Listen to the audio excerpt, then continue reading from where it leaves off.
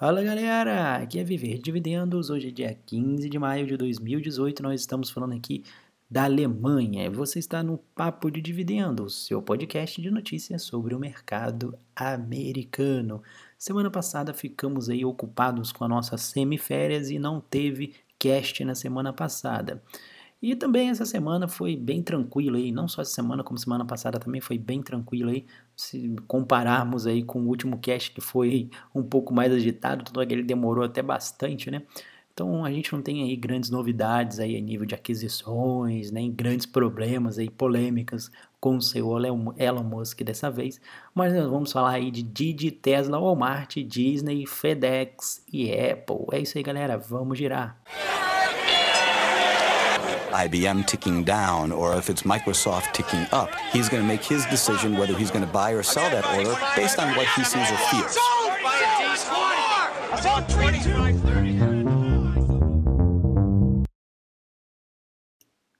Então, galera, a gente começa aí falando sobre a visita dos chineses nos Estados Unidos para discutir sobre algumas negociações acerca de acordos comerciais entre os dois países.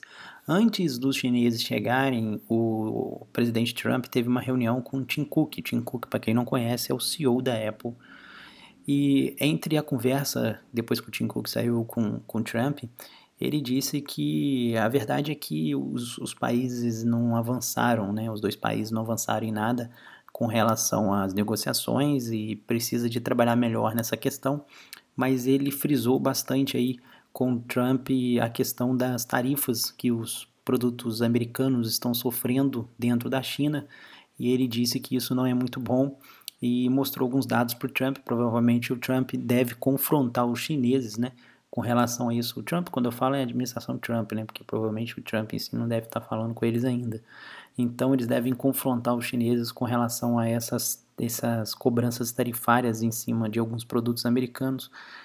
Então os chineses chegaram no começo dessa semana lá nos Estados Unidos e estão negociando aí com a administração Trump. Além dessa questão das tarifas aí, sobre exportação de produtos lá para a China, o Trump tem cobrado também a questão de algumas regulamentações do setor financeiro e do setor de seguros chineses e também tarifas sobre automóveis que estão um pouco excessivas lá dentro da China. Chegamos aí no final aí da reunião e a administração Trump disse que não avançou muito com relação aí às negociações, parece que está com algum impasse aí entre os dois países e a coisa não sai da conversa e não consegue formular nada concreto acerca disso. Continuando aí a nossa vibe de notícias, como eu disse, o cast hoje vai ser até um pouquinho mais curto. A gente teve a notícia da FedEx. O CEO da FedEx, Fred Smith, disse que o blockchain é a próxima fronteira no setor de transporte. Ele afirma que qualquer empresa de transporte hoje que não esteja já com a tecnologia blockchain começando a entrar ali na veia, né, provavelmente vai sair do mercado ao longo dos próximos anos aí.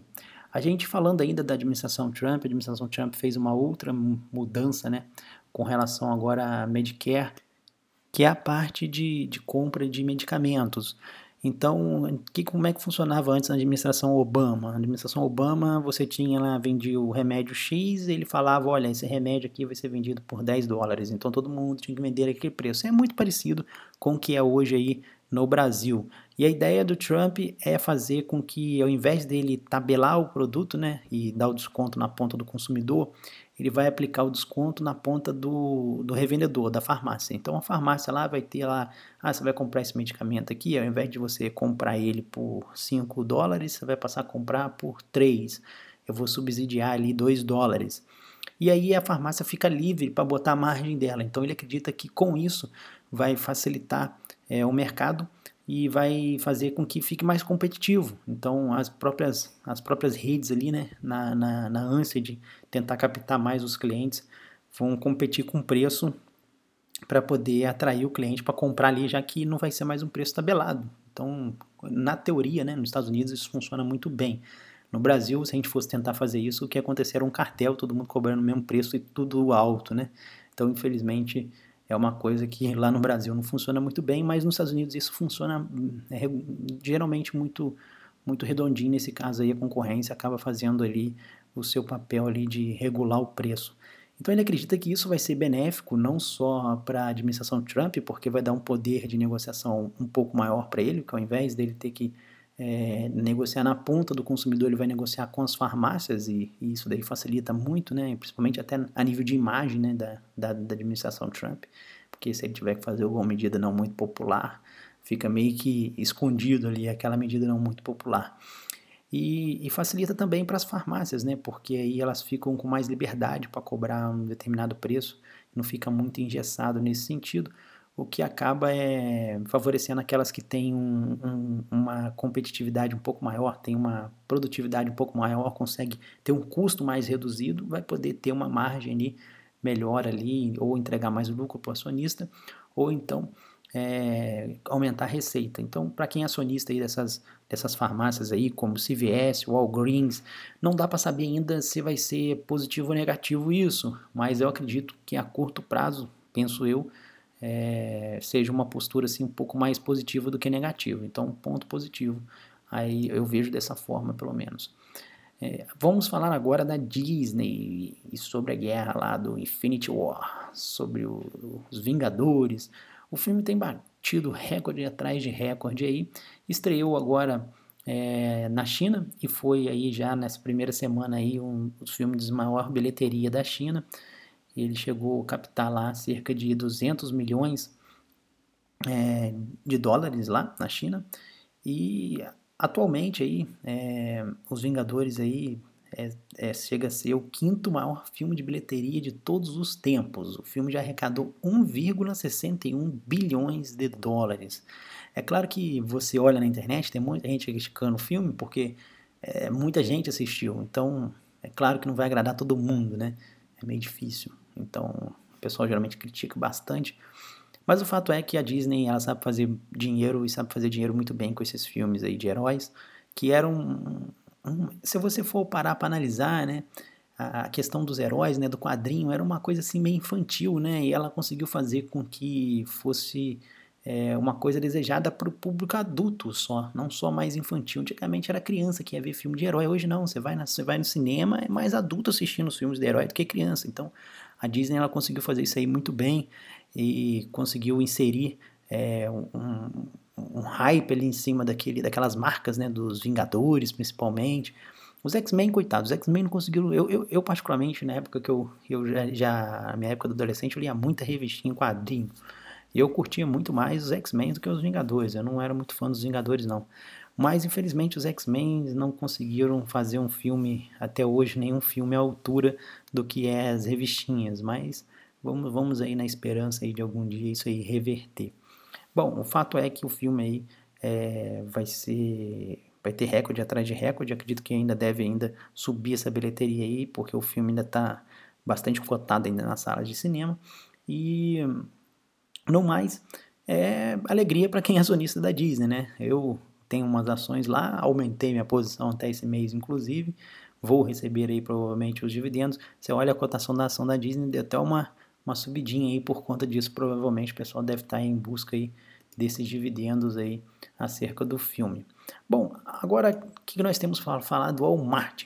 Eu havia anunciado aqui na semana passada que o Walmart havia comprado o Flipkart, que é um e-commerce indiano, um grande e-commerce indiano, e o Walmart havia pago ali 16 bilhões na empresa e tinha 77% do capital do Flipkart.